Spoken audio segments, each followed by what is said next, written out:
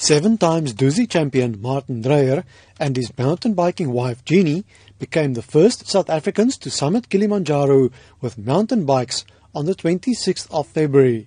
Martin Dreyer says others have taken mountain bikes up Kilimanjaro before. He, however, points out that they did not follow normal hiking routes or carried their bikes all the way themselves. I say I want to be cyclist and a has-been paddler. And Kilimanjaro just seemed like the perfect challenge to take on and being the highest freestanding mountain in the world and the highest in Africa.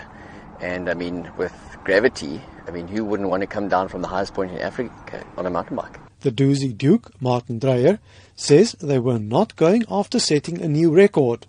Dreyer says for him and his endurance mountain biking wife Jeannie, it started as an annual couples getaway.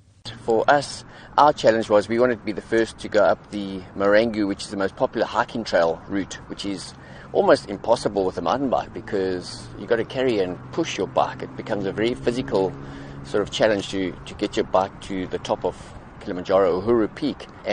But that was what we wanted. We wanted it not to be easy, and you got to go up slowly because of the altitude.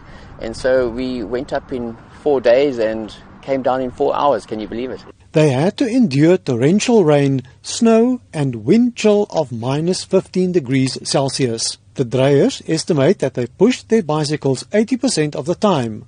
Endurance mountain biker Jeannie Dreyer says from the start, park officials and guides told them they were attempting the impossible. Mountain biking's Iron Maiden says the critics made them all the more determined. Having my bike next to me is almost like having a little pet.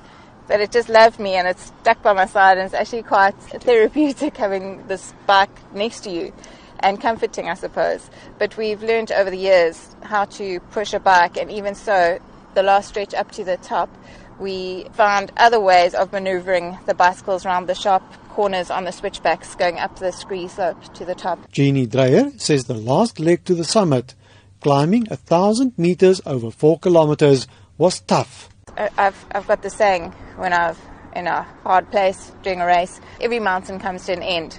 And I think that's precisely what Kilimanjaro is. It gets so tough, the last piece to summit up to the top. But you know that ultimately this mountain is going to come to an end, and then you've got the enjoyment of the views and the beautiful descent on the other side. The Dreyers says these epic adventures help remind them of the importance of the simple things in life. From next year, when their children are 5 and 7 years old respectively, they would like to take them along on such adventures. Martin Dreyer says they want to teach their children to set challenges for themselves. I'm Dries Liebenberg in Durban.